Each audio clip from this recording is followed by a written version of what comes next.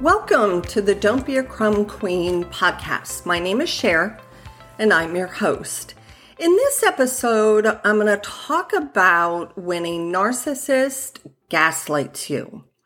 Out of all the tactics they use, this is one of their favorite methods of manipulation, and it is very destructive for the victim.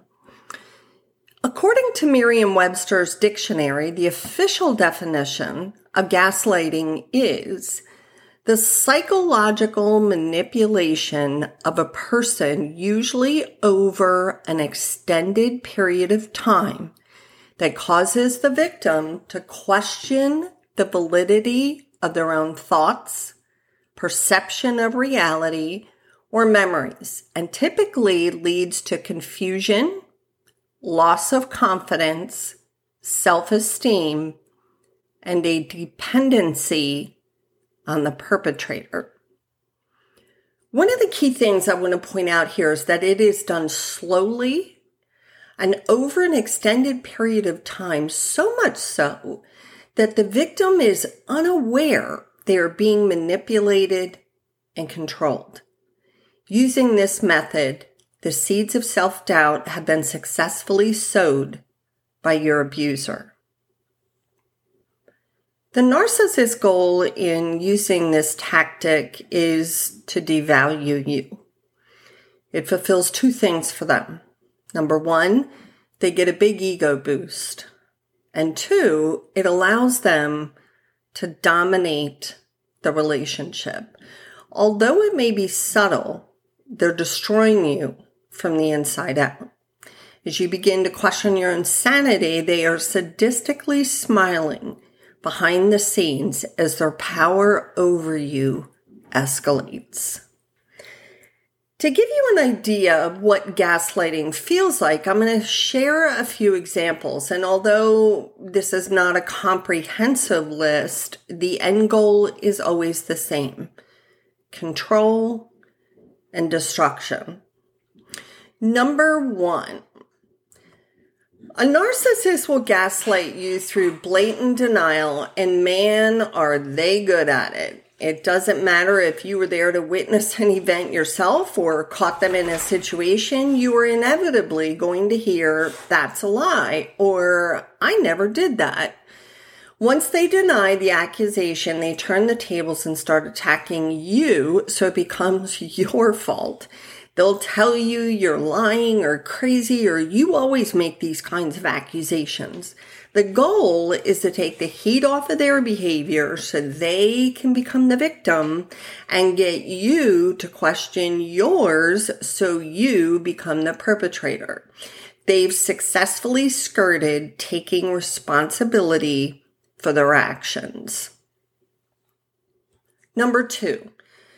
Another way you may experience gaslighting is when the narcissist presents their behavior as well-intended, and they make you feel like you're the one distorting it into something else. For example, let's say that you're out to dinner together and they begin to blatantly flirt with another woman in your presence.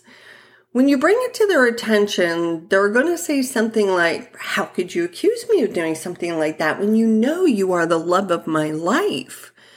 What they're doing is invalidating your feelings and causing you to wonder, am I really overreacting here?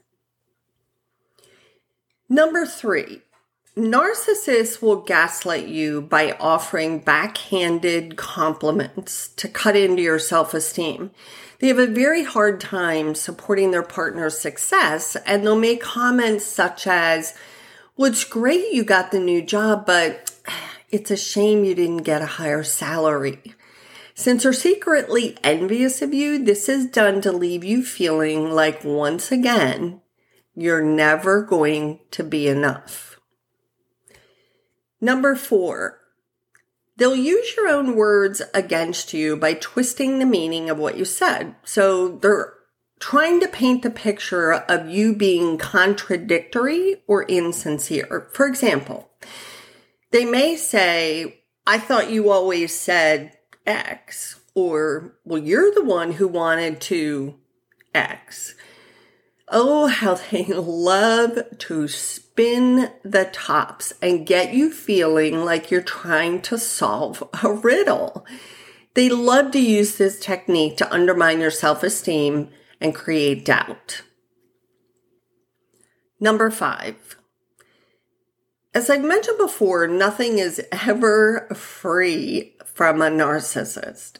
Everything they have ever given you or done for you will eventually be held over your head. By creating a guilt trip using the comment, "This is how you treat me after everything I've done for you," they once again become the victim and portray you as the abuser. It's a common and a favorite gaslighting technique. Don't fall prey to the lie. So what's the best way to respond, not react, to gaslighting? I would encourage you to check out episode 11 in my podcast, where I do go into further detail about learning how to respond instead of reacting.